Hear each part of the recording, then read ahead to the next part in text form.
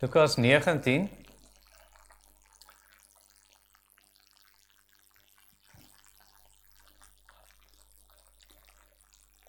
Die eerste 10 verse. En soos julle nou kon aflei, dis nou die storie wat ek vir die kinders vertel het vandag. 'n Onwaarskynlike bekeerling. An unlikely convert. 'n Onwaarskynlike bekeerling. Kom ons gaan na die Here in gebed. Hemelse Vader, ons kom deur Jesus, u Seun. Dit is die enigste middelaar vir ons. Dit is die enigste weg vir ons. Dit is die enigste pad. Dit is die deur vir die skape. En ons kom na u toe, Vader, en bid dat u vandag daai onwaarskynlike bekeerling sal roep en sê, klim uit daai boom uit. Kom, ek gaan na jou huis toe kom vandag.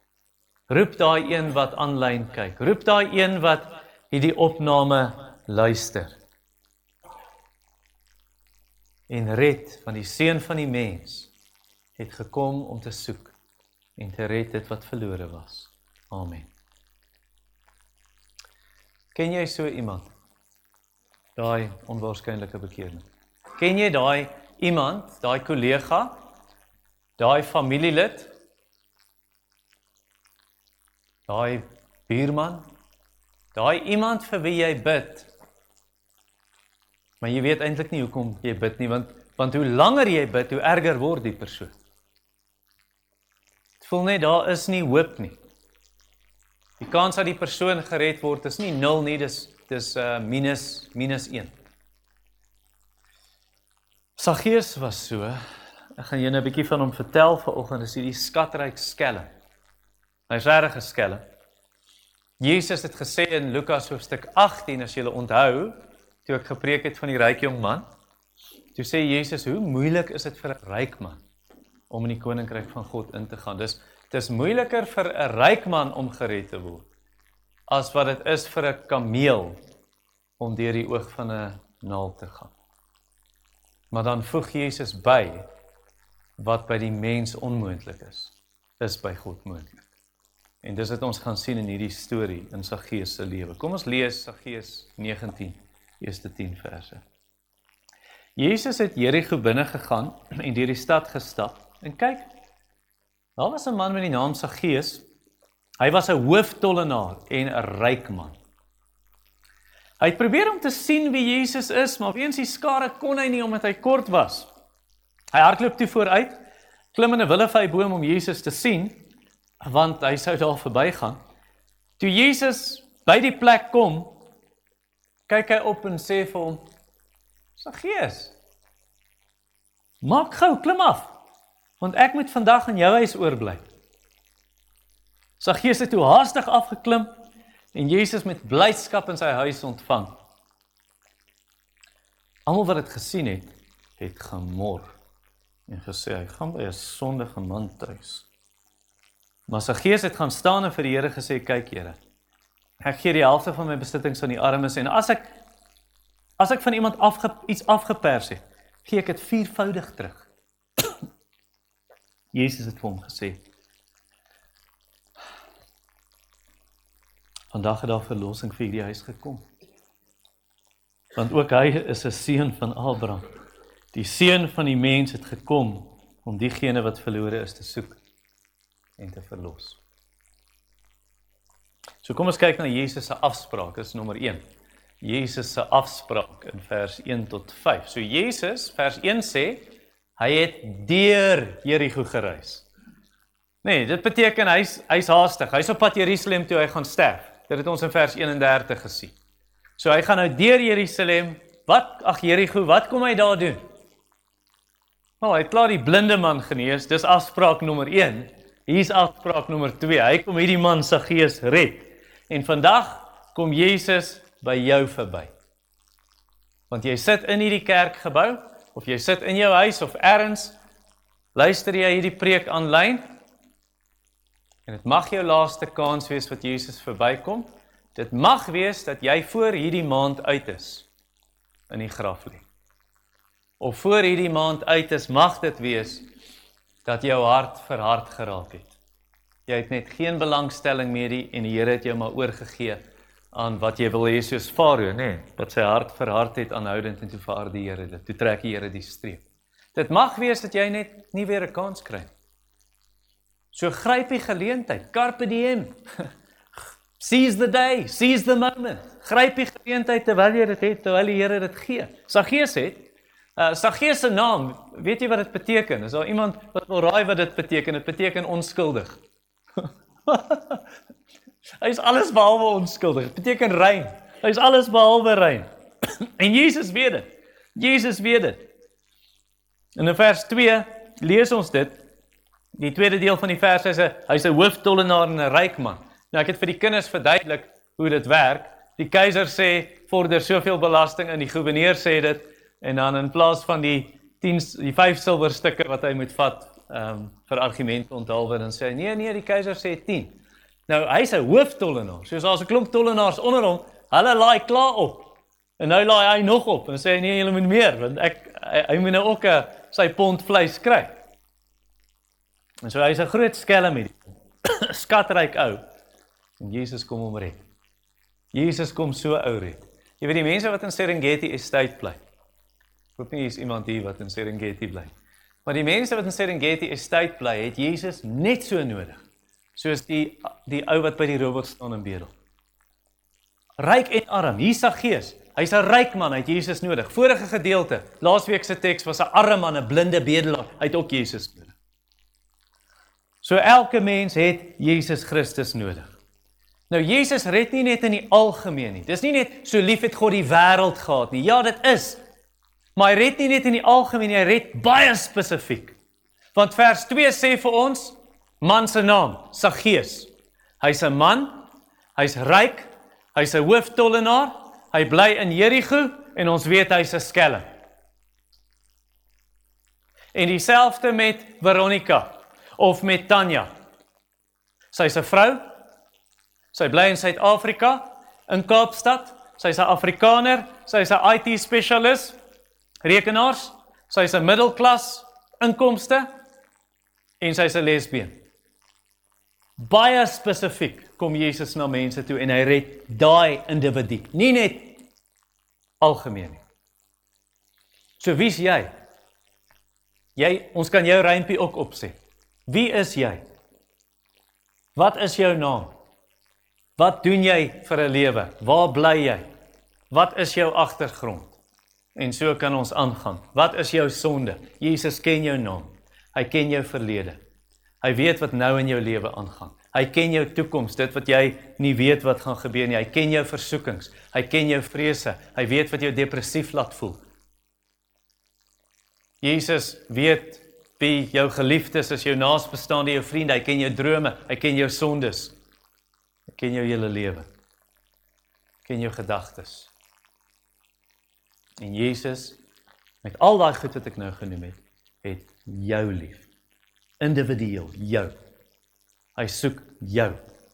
Hy kom roep jou vandag, deur hierdie boodskap wat jy hoor. God wat nie wil hê dat enige een verlore moet gaan nie, maar dat alle mense tot die kennis van die waarheid moet kom, sê 1 Timoteus 2 vers 4. Dis hoekom jy vandag hier is, of aanlyn kyk, dis hoekom jy die preek hoor vandag, want Jesus stel belang in jou.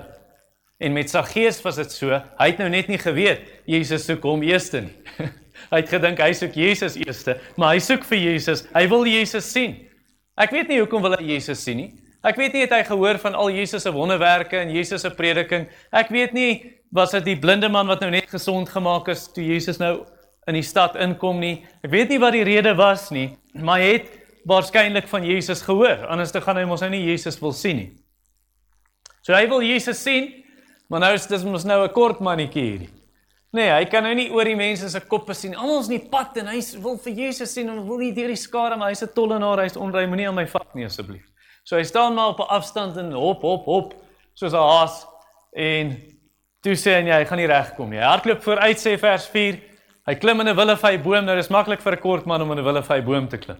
Ek onthou in Lutrigaard in die Hoofstraat was daar een gewees. Jy weet, 'n willevy boom, baie dikwels, die takke is laag, die mik is laag, en daar's nog lekker vasdrapplek. Want jy sien mos so op die buitekant van 'n willevyboom se stam, dis amper of dit lyk soos wortels. Dus, ek weet nou nie eens wat presies is dit nie, want dit is nie altyd 'n gladde stam nie. Hier's klouterplek en klimplek. Josjatjie, weet jy hoe van boom klim? Eintlik al julle van tonners. Maar daai boom klim lekker, en Saggeus weet dit, en daai boom terloop staan vandag nog. Ek het so op die internet gekyk, toe wil ek nou net 'n prentjie hê. Ek soek altyd 'n prentjie vir die preek wat ek nou sal vir oom Attie stuur, en dan sit hy dit op YouTube. En toe soek ek 'n prentjie en toe sien ek, my aarde. Hier sê hulle Zacchaeus is 'n willevyboom wat so oud is. En ook 2000 jaar plus oud is. Wel, moet 2000 jaar plus, kan nie 2000 jaar wees nie. Anders was dit so 'n klein boompie, toe Saggeus daar was.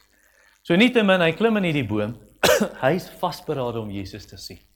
Hy wil vir Jesus sien, so hy sit homself op die pad, want dit sê in vers 4 vir ons, Saggeus het in daai boom gaan klim, want hy het geweet, Jesus gaan op daai pad verby moet loop, hy moet verby die boom loop. En so, dis wat jy moet doen vandag. Dis wat jy moet doen in jou lewe. Wil jy Jesus ontmoet? Soek jy 'n dieper verhouding met Jesus? Party van julle ken hom nog glad nie. Persoonlik nie, jy weet, jy ken net sy naam. Maar party van julle ken hom, maar jy wil 'n diep verhouding met hom hê. Jy soek sy nabyheid. Party van julle soek sy vergifnis. Dit help nie. Jy kla, die Here help jou nie uit nie, die Here kom nie deur vir jou nie. Maar jy bring ure deur op die pad waar Jesus nie is nie. Jy spandeer al jou tyd op Instagram, of op YouTube, of op 'n Sondag as jy slaap laat, of jy is in die mall, of jy is langs die viswater, of waar jy is. En dan kla jy, maar Jesus kom nie verby my verby nie. Wel, Jesus is op 'n pad, ontmoet hom op daai pad. Gaan soek hom, waar's daai pad? Kom na hom toe, sit jouself in die pad, waar Jesus verby gaan kom, of dit is in die Bybel, of in gebed, of by ander Christene, of waar die woord gepreek word, of by die nagmaaltafel. Te sê, ek wil daar met die Here kom ontmoet. En dan sal hy hom roep soos vers 5, waar Jesus stop en hy kyk op en sê, Saggeus, kom af, ek kom vandag na jou huis toe. En Jesus sal vir jou ook roep, hy het vir Saggeus dit genoem, hy roep hom by die naam, hy sal dieselfde vir jou doen, want Jesaja sê, die Here het jou by die naam geroep, jy syn, hy roep jou by jou naam. En dan Johannes 10 sê Jesus roep daai skape, hulle ken die herder se stem en die herder ken hulle ook. Hy ken elke een se naam. En hy sal jou ook kom roep, maar sit jouself in die pad, waar hy verbykom. So uiteindelik, die vraag is nie of jy vir Jesus ken nie. Wel, dis deel van die vraag, maar dis nie die hele vraag nie. Die res van die vraag is, ken Jesus jou? Want hy het hierdie man geken. Hy ken sommer sy naam, Saggeus. Ken Jesus jou? Galasiërs hoofstuk 4, sê Paulus, julle wat vir God ken, of sal ek liewer sê, deur God geken word. En op die laaste dag gaan daar mense wees vir wie Jesus sê, ek het jou nooit geken. So daar is jou vraag wat jy jouself moet vra. Ken Jesus jou? Hoor jy sy stem? In die woord. Hier hoor jy 'n preek vandag. Of miskien jy lees jy die Bybel. Hoor jy die stem van die herder, wat sê, ek praat met jou. Hoor jy vandag sy stem? Ja, jy hoor hierdie stem, wat jy nou al geleer het om uit te blok, want jy hoor hom so baie. Hoor jy 'n ander stem, wat sê, ek praat met jou. Ek roep jou vandag. Ek sê vandag vir jou, volg my. Ek sê vandag vir jou wat gebackslide het. Kom na my toe, laat ons hierdie saak uitmaak. Ek sê vir jou Christen wat moedeloos is, ek praat met jou. Hier is my troostwoord, volg my, opnuut. So reageer dadelik. Reageer dadelik, as die Heilige Gees jou hartsnare roer, reageer. As die Here vandag met jou praat, kom praat na die tyd met ons. Kom praat met my na die diens. Kom praat met Rolf, met Koos. Praat met Joshua, die leiers. Praat met ander Christen manne en vroue hierso. Ons kan jou help. Ons kan jou wys na Jesus toe. Ek kan soos John MacArthur sê, toe 'n vrou na hom of 'n man na hom toe kom en sê, can you help me? Toe sê John MacArthur, I can't. But I know someone who can. His name is Jesus. En vertel hulle van Jesus. So, kom dan. As die Here vandag met jou praat, as die Here dit so in jou hart sit, jy wil jou bekeer. As die Here dit in jou hart sit, jy wil sy woord leer ken, jy wil die Bybel lees, jy wil bid, doen dit gou.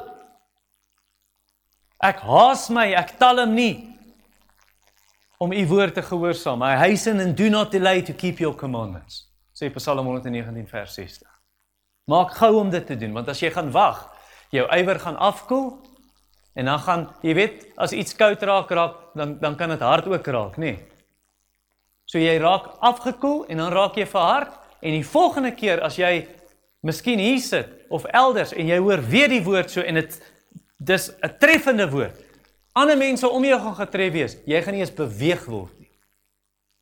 Want jou ywer het afgekoel, jou hart het hard geword. Moenie die kans weggooi nie. Die Here praat vandag met jou. Jesus het vandag 'n afspraak. Kyk in vers 5. Toe Jesus by die plek kom, sê hy vir hom, Saggeus, maak gou klim af, want ek moet vandag in jou huis oorbly. Nou. Nie môre nie, nie volgende week, volgende maand, volgende jaar, of as ek oud is of op my sterfbed nie. Die Here praat nou met jou. En hy sê vir Saggeus in vers 5, ek moet na jou huis toe kom. Ek moet. Dit is noodsaaklik, dit is dringend, dit is nodig. Die Here moet vandag jou aandag hê. En nou, terwyl ek preek, jy kan nie nou dagdroom nie. Hierdie is ewigheidsdinge. Hy moet jou aandag hê. So maak jou hart oop. So Saggeus sy huis oopgemaak het. Here, kom in my huis in. Jesus staan by die deur en hy klop. So al gaan dit oor 'n hertoewyding aan Christus vandag. Jy is 'n Christen miskien, maar jy moet recommit, as ek Engelse woord kan gebruik. Dan moet jy dit nou doen. So Jesus sê hierso dit vir hom, en hy maak sy huis oop, maak jou hart oop, hy staan by die deur en hy klop, as iemand sy stem hoor en die deur vir hom oopmaak, sal Jesus in daai deur inkom, hy sal inkom, en hy sal 'n feesmaal hou saam met jou en jy saam met hom. Of Efesiërs 3 wat sê, dat Christus in ons harte woon deur die geloof. En dat het gebeur, soos ek gesê het, al is dit vir 'n hertoewyding, ek het dit in Jefferies baie gesien, wat 'n jong ou, ons het al vakansie gaan hou, en toe die Sondag het daai gemeente, ons het 'n gemeente besoek, toe hulle doopdiens, hulle doop in die see, en dit is eintlik 'n baie goeie taktiek, want nou almal kom staan op die strand, wat gaan hier aan? En dan moedig hulle mense aan, praat met die mense wat kom vra, vertel hulle van Jesus. So mense kom staan en kyk hulle, wat gaan hier aan? En toe kom 'n ou hier van die kant af, die predikant het in die week, het ek saam met die ou gaan, ietsie drink by 'n koffiewinkel, en toe sê hy vir my, nee, daai ou wat gekom het Sondag, hy sê, ek wil recommit. Ek sê vir hom, wat? Ek wil recommit? Hy sê, nou, wat doen jy? Die ou is klaar gedoop. Nou, ek sal nie die ou weer doop. Hy is ons nou klaar gedoop. Behalwe as hy nie 'n gelowige was, maar nietemin. So ek gaan nou nie so ver gaan nie, maar ek gaan vir jou sê, recommit. 'n hertoewyding aan die Here vandag. Om te sê, Here, ek wil dinge moet reg wees tussen my en U. Amper soos Johannes Calvin gesê. Here's my heart, Lord, I offer it to you promptly and sincerely. Okay, tweedens is dan Saggeus se bekering, vers 6 tot 10. So die eerste was Jesus se afspraak, die tweede is Saggeus se bekering, en ons het reeds vers 6 tot 10 gelees. So in vers 6, nou kom Saggeus, hy's haastig, hy klim gou uit daai boom uit. Ek dink gouer as hy opgeklim het, klim hy af. En hy vat Jesus na sy huis toe. Sy huis is oop vir Jesus. Wat van jou huis? Is jou huis oop vir Jesus? Is God se woord welkom daar? Word dit gelees in jou huis? Praat jy met die Here daar? Wat van ander Christene? Is hulle welkom in jou huis? Is jou huis oop vir hulle? Nie net jou vriende nie. Nie net ryk mense nie. Want Jesus het ons geleer in Lukas 14, ook die blindes en die krepeles en die armes en so aan. Dat almal welkom is. En wat van ons gemeente? Is ons gemeente oop vir almal? Om te sê, jy is welkom hierso. Jy is welkom hierso. Want ek het 'n bekommernis, wanneer ek sien mense wat besoek, en ons drink tee en hulle staan alleen. En is nie 1 week en 2 weke en 3 weke nie. Dis 1 maand en 2 maande en 3 maande. Dan staan hulle maar alleen. Is bekommerd daaroor. Bekommerd as ons 'n gemeente ete het, en besoekers sit alleen. Of hulle staan rond en hulle weet nie waar om te sit nie, en niemand sê, kom sit by ons. En veral as hulle dalk arm is. En hulle kom van die straat af.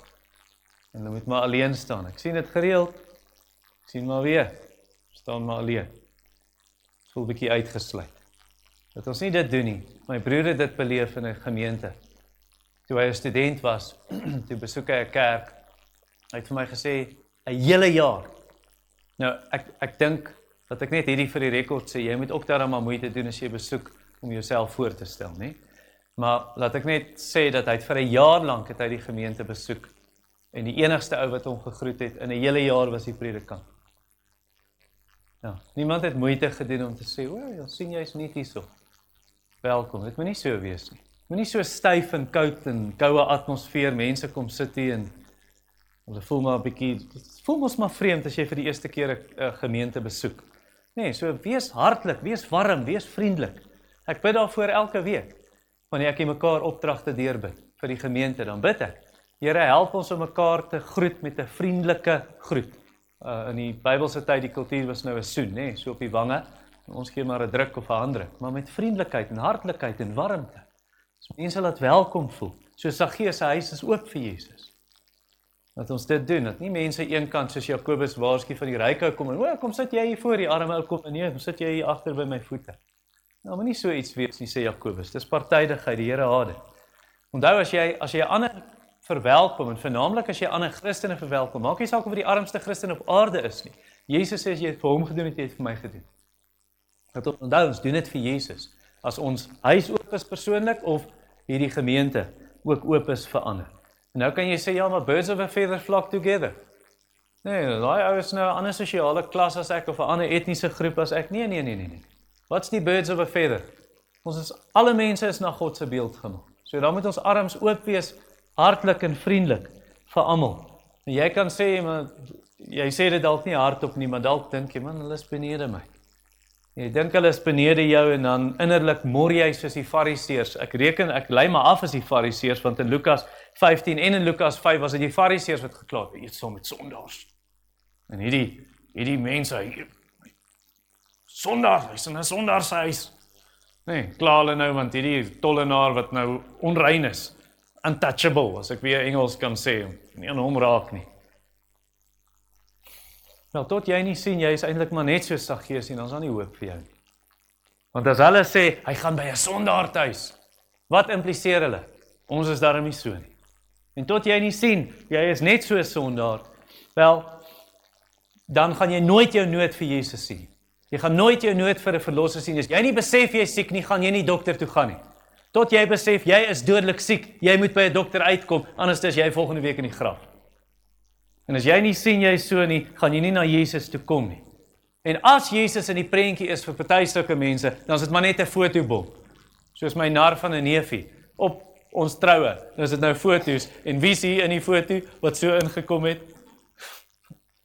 En dan is Jesus so in jou lewe, ja, hy's ergens in die prentjie, maar is 'n fotobom, hy hoort nie eintlik daar nie. Eintlik waarvoor Jesus goed is as ek siek is, of as of ek probleme by die werk het, of 'n verhoudingsprobleem, of my kinders, en hulle het Jesus nodig vir eksamen, of iets in die lyn, maar vir die res, wat betref die hemel en die ewige lewe, ek sê, okay, dankie Jesus, ek het nie eintlik Jesus nodig daarvoor nie, ek is moreel genoeg, en talle Afrikaners sê ek vir jou vandag, talle Afrikaners redeneer so. Wanneer mense na ons gemeente toe kom, nou oor 19 jaar wat ek hier is, en ek praat met mense, dan, veral as mense nou vra oor lidmaatskap, dan vra ek het al dikwels hierdie gekry, dat hulle vir jare in 'n kerk is, hulle verstaan nie die evangelie. En ek soek nie 'n handboek antwoord nie, maar ek wil ten minste hoor, ek's nie gered deur die 10 gebooie en ek word gered deur Jesus. Maar baie keer hoor ek word gered deur die 10 gebooie. Ek moet net my bes doen. Moet my bes probeer. En as dit waar is, sê Paulus in Galasiërs 2 vers 21, as ons deur wetsonderhouding gered kan word, dan Jesus verniet gesterf. Hoekom het hy dan gesterf? Want ons kon onsself red. Dit was nie nodig dat hy dit hoef te doen nie. So buig jou knie voor Jesus. Buig net jou knie voor hom. Kom op jou knie voor die Here. Saggeus het, as jy nou kyk wat Saggeus hier sal doen, Saggeus het nie gaan sit voor hy dit gedoen het nie. Want dit sê vir ons in vers 8, Saggeus het gestaan, hy het gaan staan. Dis of hy sê, Here, ek het 'n baie belangrike aankondiging om te maak, en ek gaan nie sit, ek gaan nie rus vandag, voor ek hierdie ding uitgesorteer het nie. Ek gaan vandag hierdie ding regstel met U. Ek gaan vandag my bekeer van my sondes. En jy moet dieselfde doen. Jy moet die Here aanroep, dadelik vandag. Ek kan dit nie dringend genoeg vir jou sê nie. En ek versoek om dit harder te sê, maar harder gaan nie deurdring nie, want ek weet die Gees moet die werk doen. Maar jy moet dit nou doen. Net waar jy sit. Ons het dit gehad, party van julle het die getuienis geluister op die gemeentegroep. Ek het 'n voice note net aangestuur, dat Ansie by die Kids Club, paar weke is nou, 5 weke gelede, Ansie of 'n maand, toe sit daar 'n jong seun in haar klas, en dis my vriend se seun. En toe stuur my vriend vir my die voice note, 2 weke gelede, vir 'n week en 'n half gelede. Toe sê ek, wil jou net vertel, hou aan met die Kids Club. Toe sê hy, ons het in huisgodsdiens gepraat, en toe sê my seun, hy het hierdie stryd konstant oor bekering. Is hy gered? Is sy hart reg met die Here? Is 'n 10-jarige ouetjie. En toe sê hy, en toe by die Kids Club, toe sit hy in die klas, en toe het Ansie gesê, jy moet draai na Christus toe, draai nou na Christus, of jy het hulle aangemoedig. Ek kan nie onthou wat hy gesê het, en jy weet wat jy gesê het, of dalk onthou jy nie. Maar toe Ansie dit sê, toe besef hy moet nou die Here aanroep. En hy sê, het net daar vir die Here gevra, red my. En hy sê, terwyl hy dit nie hardop voor almal sê, dat almal nou dink, hy soek net aandag nie. Maar hy sê, hy dink daar die Here hom gered. Dis wat jy moet doen. Party van julle moet dit vandag doen. Jy's nog nie reg nie. Jy's nog nie reg met die Here. En dan moet jy vir hom sê, Here, ek is nie meer die baas van my geld nie. Dis wat sy Gees gesê het, ek is nie meer die baas van my geld nie. En hy noem vir Jesus Here, nee, in vers 8, kyk, Here. Dis wat Here beteken. Nee, baas. U is nou die baas, u is die meester. U is die baas van my, ek is nie meer die baas van my liggaam nie. Ek gaan nie meer met hierdie liggaam doen wat ek wil doen nie, wat vir my lekker is nie. Ek is nie meer die baas van my sintuie nie, ek is nie meer die baas van my eie huwelik nie, ek is nie meer die baas van my kinders nie, my ouerskap, asof ek nou die baas is, ek is nie meer die baas van my sosiale lewe, my vriendskap in die Here, is die Here, is die baas. Ek wil dit erken vandag in my knie buig. So ja, bekeer jou in die algemeen, van jou ongeloof, as dit jy is. Bekeer jou in die algemeen, maar ek wil ook sê, bekeer jou spesifiek. So Saggeus hierso. Sy sonde is materialisme. Hy jaag geld. En hy bekeer hom spesifiek. Ek's klaar met hierdie. Of soos wat Koos vir ons gelees het, in Lukas 3. Soldate, wat moet julle doen? Hou op mense afpers en geld by hulle soek. Hou op klaar oor jou salaris, wees tevrede. Tollenaars, hou op mense onderdruk. Hou op die belasting laai. En jy vat meer as wat jy moet. So daar's 'n spesifieke manier vir elke een. Jy weet wat in jou lewe die kwessie is. Daai ding moet jy regmaak met die Here, of jy gered is of jy nie gered is nie. Want almal van ons stry nog met sonde, al is jy 'n Christen. Jy moet daai ding regmaak met die Here. En sê, U is die Here van wat ook al dit is in jou lewe wat die probleem is. Is nie die Here, nie die baas nie. So kan ek jou vra wat dit is. Nie jou hand opsteek nie. Antwoord net saggies in jou gedagtes. Wat is daai ding waarvan jy jou moet bekeer? Wat sê die Bybel vir jou? Is nie moeilik om te weet nie. Jy weet waar jy die woord oortree en jy weet wat jou gewete vir jou sê. Dis daai ding wat jy moet los, of stop, of begin doen, wat jy nie doen nie. Wat is daai sonde in jou lewe? Jy wil dit net nie los nie. Dit het 'n greep op jou. Jy dink, ek gaan dit nie los nie, en jy weet wat nou al gebeur het in jou lewe, daai ding het nou 'n greep op jou gekry, en hy gaan jou nie los nie, maar Jesus kan hom breek. Wel, vir Saggeus het ek gesê is materialisme, en wat doen hy? Vers 8. Saggeus het gaan staan, hy het vir die Here gesê, kyk Here, ek gee die helfte van my besittings aan die armes, as ek iemand iets afgepers, ek gee ek het 4voudig terug. Nie sal dit gee nie. Nie ek skryf dit in my testament, eendag as ek dood is, kan die armes dit kry nie. Nou Here, ek doen dit nou. En hy doen restituisie, nee, maak restituisie. So dit beteken Exodus 22. Want Exodus 22 het gesê, as jy iets gesteel het by iemand, moet jy het 4 keer teruggee. En dit doen hy nou. Hy gehoorsaam die Here. En hy sê die helfte van my goed gee ek aan die arme mense. wil hierdie goed teruggee, ek wil hierdie dinge regstel. Dink maar aan die ryk jong man. Toe Jesus sê, verkoop jou goed, gee vir die armes, hy kon net nie. Wel, sy gees is anders. Hy is ook 'n ryk man en hy gaan gee. Hy gaan gee. Jy sien, ware bekering vat die gesteelde goed terug. Soos 'n oom wat in ons gemeente was. Ek is nou versigtig wat ek sê. Maar ek dink amper Tannie Nelly is die enigste een wat hom sal ken, want Piet Pretorius ook. Maar dalk is ek verkeerd. Dis vir chatings miskien. Oom Koos Pinaar. Oom Koos Pinaar, toe ek aan die Annie natuurlik ken hom ook. Toe ek in hierdie gemeente kom, toe is oom Koos 92 jaar oud. So hy is in 1912 gebore. En hy is toe oorlede op 96 jaar. Baie oulike oom gewees. Hy het net 2 grandpas elke dag gedrink om die bloed te hou. Geen ander pille nie in. Sy vel was so glad en so rooskleurige wangetjies. 'n netjiese oomie, maar die oom vertel my toe hy 'n kind was. Hy sê toe steel hy knipmesse. Hy sê ons het by mense geëet, toe begeer ek daai knipmes. En toe mense nie kyk, het hom so geskuif en toe steel ek hom, toe druk ek hom in my sak. En hy het so bewoog geraak sy my storie vertel. Want hy sê toe ek tot bekering kom, toe besef ek hierdie is sonde wat ek gedoen het. En ek het aan die Here bely. En toe skryf ek 'n brief vir daai mense. Dis nou jare later, hy's nou in sy 20s of vroeë 30, skryf hy die brief, en hy skryf 'n cheque by dit vir wat daai mes nou sou werd wees, want hy het die mes toe verloor, om daai mes terug te koop. Ware bekering, vat die gesteelde goed terug. Ware bekering, as jy iets geleen het by iemand, en jy dit verloor, dan vervang jy dit. Ware bekering, as jy iemand se reputasie beskadig het deur skinder en leuns, dan maak jy dit reg. Ware bekering, as jy iemand se besittings beskadig het, dan vervang jy dit. Dis ware bekering. Ware bekering hou nie net op sonde doen nie. Dit doen die regte ding in die plek daarvan. Ware bekering hou nie net op steel nie, dit begin uitdeel vir mense soos Saggeus. Ware bekering hou nie net op leuns vertel nie, dit begin die waarheid praat. Dit hou nie net op mense afbreek met jou tong nie, dit begin mense opbou en hulle bemoedig en hulle help.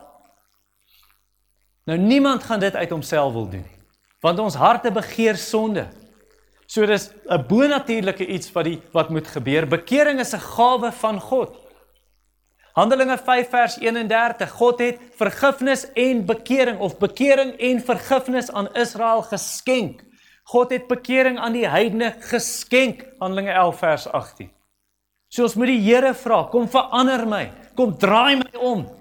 Iemand het gesê, repentance, ek weet nie of dit heeltemal akkuraat is nie, maar vir die punt wat ek wil maak, is dit akkuraat. Repentance is not changing your behavior mainly, it's changing your boss, and your boss will change your behavior.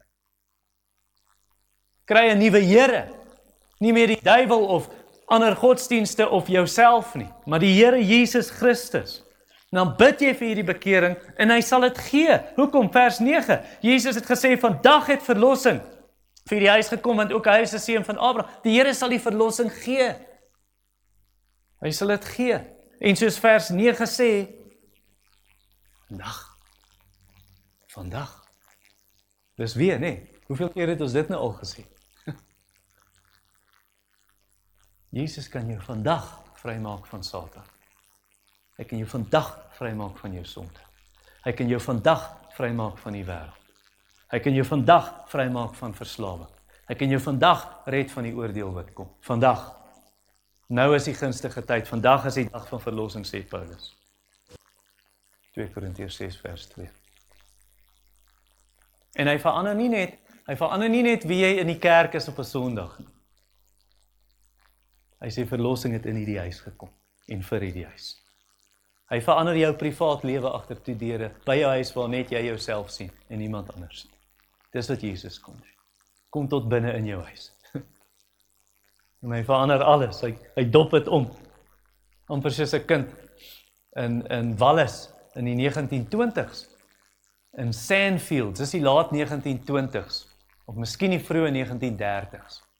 So Martin Lloyd-Jones is die prediker, en hy preek in Wallis by hierdie gemeente elke week, en toe staan 'n dronkaard.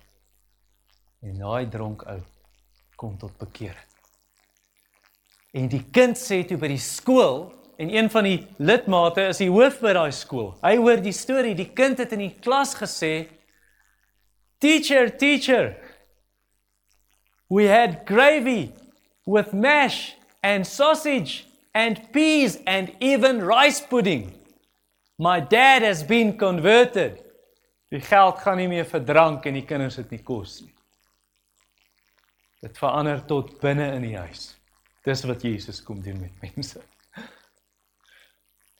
Roland Deal het gesê, I make nothing of a man's Christianity if his dog and his cat is not the better for it. Alles in die huis verander. Lyk jou lewe anders as jou ongeredde familie sin. Lyk jou lewe anders as jou ongeredde kollegas, die ongeredde kinders by die skool, by die universiteit, die ander studente. Lyk jou lewe anders as jou ongeredde bure sin. Het jou lewe verander. Of dink jy, jou ouers se geloof maak jou 'n kind van Abraham. Jou doop maak jou 'n kind van Abraham. Ek's 'n verbondskind. My ouers was gelowiges. Ek's gedoop. Nee, ware kinders van Abraham is nie net uiterlik waar kinders van Abraham. Hulle is nie net kerkmense nie. Want dis wat die Fariseërs gedink het. Dis wat die Jode gedink het. En Jesus wys dit. Hy wys die teendeel. Hy sê in vers 9, hierdie ou, hierdie man, hy's 'n kind van Abraham. Hoe weet ons dit? Die vorige vers. Jesus is sy Here nou. Sy lewe het verander. 'n Ware Jood is nie net 'n Jood uiterlik nie, sê Paulus in Romeine 2:28. Hy's 'n Jood innerlik. Vers 28 en 29, sy hart is besny. Die sonde is uit. Nie net sy liggaam besny. Uiterlik is alles godsdienstig. Daar's rituele wat plaasgevind het. Nee. Kinders van Abraham is die wat glo, soos Abraham geglo het. Galasiërs 3, vers 6 tot 9. As iemand in Christus is, is hy 'n nuwe skepping. Ou dinge het verbygegaan, kyk, alles het nuut geword. Heeltemal 'n ander mens. Ja, nog nie sondeloos dat ons perfek is nie. Maar ons is op pad. Ons lewe het verander van binne af. Mense wat kinders van Abraham is, hulle word eintlik nie eers kinders van Abraham, want hulle het Jesus eers gesoek nie. Nee. Daai skaap se bler was maar net 'n reaksie van die herder het gesê, "Waar's jy?" Die herder soek die verlore skaap. Jesus het eintlik eers vir sy gees gesoek, voor sy gees omgesoek het. Dis hoekom Jesus toe gegaan het in die eerste plek. Hy sê in vers 10, Seun van die mens het gekom om te soek en te red wat verlore was. Net soos Adam in die tuin. Adam, waar's jy? God het eers gesoek. En ja, hy het met hulle gepraat daaroor. Maar toe bring hy bedekking vir hulle sonde. Hy het klere van vel gemaak, hy het 'n offer gebring, hy het diere geslag. Om te wys, daar gaan 'n offer eendag kom, wat bedekking bring vir sondaars. Ons het lief, want God het eers lief gehad, reg? I sought the Lord, and afterward I knew He moved my soul to seek Him, seeking me. It was not I that found, O Saviour, true, no, I was found of Thee. Is hier vandag iemand? Hier, jy is 'n verlore skaap, en jy ken nie die pad terug na die herder nie, jy is verdwaal. Jy weet nie hoe om terug te kom nie. Al wat jy moet doen is sê, kom haal my. Ek weet nie hoe om daar uit te kom nie, kom haal my. En hy sal, want die Seun van die mens het gekom om te soek en te red wat verlore was. Hy sal kom. Hy sal kom en jy sal terugkeer na die herder en die opsiener van jou siel. Dink jy dis onwaarskynlik? Want jy het net te veel opgemors in jou lewe? Dink jy dis onwaarskynlik want jy is 'n Christen en jy het so ver weggedwaal, jy het geweet wat reg is. En jy het nou maar net daai pad gekies. En nou dink jy gaan my nie terugvat nie. Dink jy dis onwaarskynlik want party van julle bid vir familielede en kollegas of jy bid vir iemand dat hulle gered word en dit lyk dit vir jou hierdie ou gaan nie verander nie. Hierdie kind gaan, dit is net onwaarskynlik. Kan ek vir jou afsluit met 'n illustrasie om te wys vir jou, Jesus spesialiseer in onwaarskynlike bekerings. Hy spesialiseer daarin. Hierdie is 'n vrou, haar naam is Rosaria Butterfield. En sy was 'n lesbien vir baie jare en polities baie links. En sy het by universiteit klas gegee, sy was 'n professor in Engels. En sy het toe net hierdie weerstand gehad in Christene en Christendom en die Bybel, en sy het net gedink, Christene doen skade aan die samelewing. Hulle vernietig die samelewing. En toe skryf sy in 'n koerant 'n artikel, 'n berig. Skryf sy oor hoe Christendom eintlik sleg vir die samelewing en oor die Bybel en net maar sulke tipe goed. En toe 'n klomp Christene, sy sit toe by haar lesenaar en hierdie kant is 'n mandjie, 'n snippermandjie, 'n asblikkie vir hate-mail en hierdie kant is een vir fan-mail. Vir mense wat van haar artikel gehou het. En toe kry sy 'n brief. Sy het toe nou 'n klompie mense wat daar uitkruip en uitjou en nie almal wat van haar hou, maar sy kry toe 'n brief wat sy kan nie om in een van die mandjies sit nie. Want dit is van 'n predikant en hy's baie gaaf met haar. Maar hy wys vir haar dat wat sy sê is verkeerd en sy moet mooi gaan dink oor wat sy sê. Hoekom sê sy dit? Hoekom het sy hierdie stelling gemaak? Wat is die basis hiervoor? En sy kan nie sin maak hiervan, want hierdie ou gee regtig om vir haar. Hy haat haar nie, maar hy stem nie saam met haar. En hy maak toe 'n afspraak vir ete met haar. En hy en sy vrou kom, hulle ontmoet haar in 'n restaurant. En hulle begin toe vriende word. Want hy gee regtig om vir haar. Hy en sy vrou, hulle is gaaf. Maar hulle wys vir haar dat hulle stem nie saam met wat sy sê en wat sy doen nie. En wat haar getref het was, hulle het haar nie kerk toe genooi nie. Hulle het nie vir haar gesê, jy moet nie kerk kom, sê hierdie Christene wil net bekeer kry. En een oggend toe word sy wakker. Sy bly saam met 'n ander vrou. Sy gaan kerk toe vandag. Sy weet nie hoekom nie, maar sy gaan kerk. En sy kom in en die mense is vriendelik met haar en gaaf. En sy luister en sy kom vir 'n paar maande. Sy kom tot bekering. Die Here keer haar hele lewe om. En sy skryf 'n boek. Die boek se naam is The Secret Thoughts of an Unlikely Convert. 'n onwaarskynlike bekeerling. Kan ek jou vra, wat maak jou geval anders? Of daai persoon vir wie se bekering jy bid? Here, ek bid dat U asseblief U woord nou laat verder hardloop. Doen U die werk verder, Here. Ek het nie op my eie gewerk nou nie. Ek het maar net saam met U en U woord gewerk en U Gees. Vat U dit verder. En verheerlik U naam en laat die hemel eendag, dat daar wonderlike stories vertel word oor wat U verder gedoen het. In Jesus naam. Amen.